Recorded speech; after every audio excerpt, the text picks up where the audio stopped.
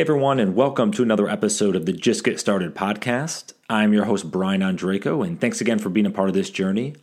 On this week's One Mic session, I wanted to take ourselves to a place that we don't often go, and we probably need to go there a lot more.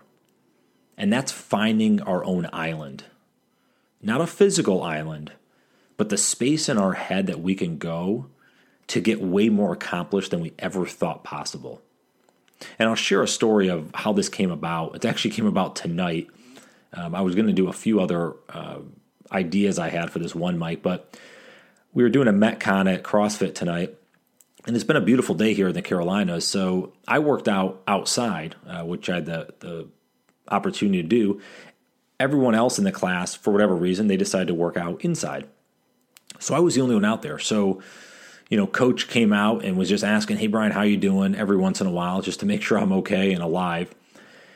And it's awesome, just the thought of being out there by yourself. No one's around. I could just get my stuff done without comparing or trying to worry about what others are doing. Because sometimes, especially in CrossFit, it's competitive, so you want to do that. Anyways, coach asked at the end, said, "Hey, Brian, how was that working out by yourself out there?" And I jokingly said, "Yeah, it's good. I was on my own island out there and just kind of got through it." And it actually clicked into a thought of something that happened to me when I was a lot younger that I think backs up this point that I'm about to make. When I was 11, 12, 13, that age, I had a paper route actually for 6 years between 11 and 17. But those first couple of years, right, I'm just kind of getting into it, trying to figure it out. Now, I grew up in upstate New York, so if you look at the weather up there, it's pretty bad during the winter. It's a lot of snow. It's cold.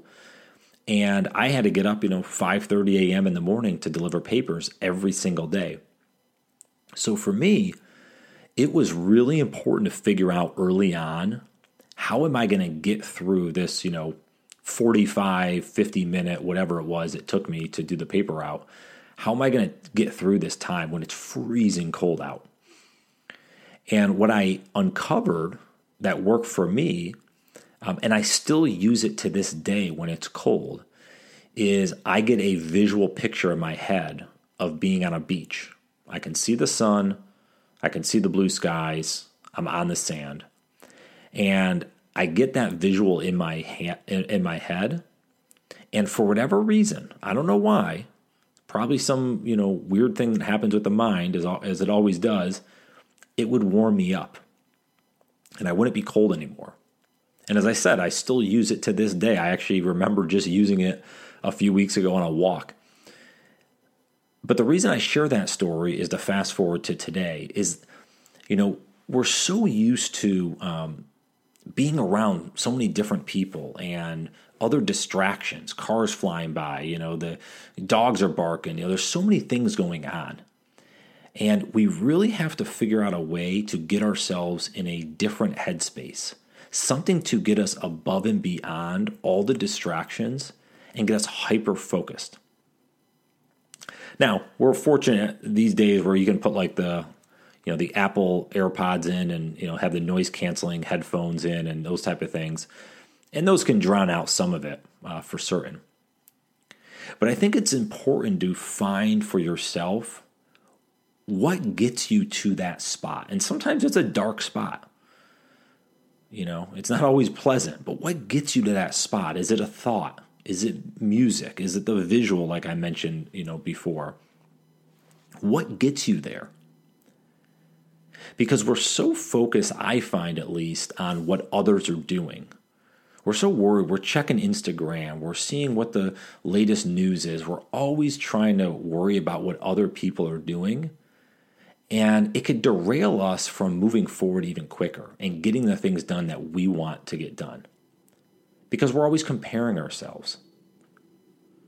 We feel like if we can just keep up, we'll be okay. We don't realize we have another gear, or actually maybe several gears. So a great example of this is the 4-minute mile. Roger Bannister broke the 4-minute mile. Nobody thought for years and years and years the 4-minute mile would ever be eclipsed. And then he did it. Didn't have anyone else that did it. But he decided that that was his, achievement he wanted to go. And now it's been broken, obviously, so many times since. And, people have accomplished crazy things and other, athletic feats.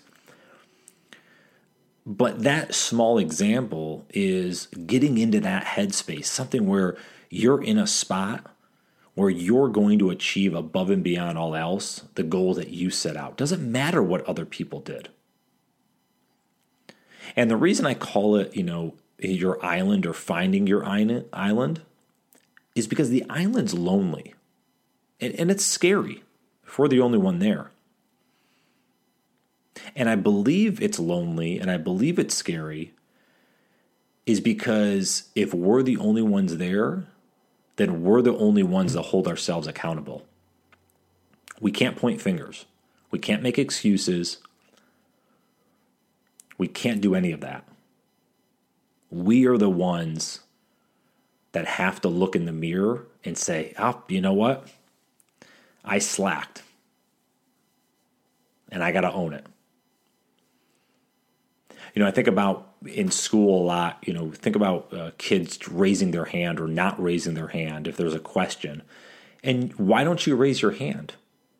Well, because you don't want to feel dumb because you're asking a question that you think everyone else knows. Again, going back to that comparison. Versus having that confidence and conviction, like I'm asking the question because I want to know the answer. But kids don't learn that at a young age. And we don't teach them that as much.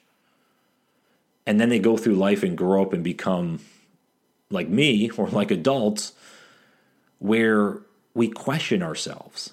And we're always looking around the corner, what other people are doing. Are we on the right track? Are we there yet? Instead of just focusing on ourselves.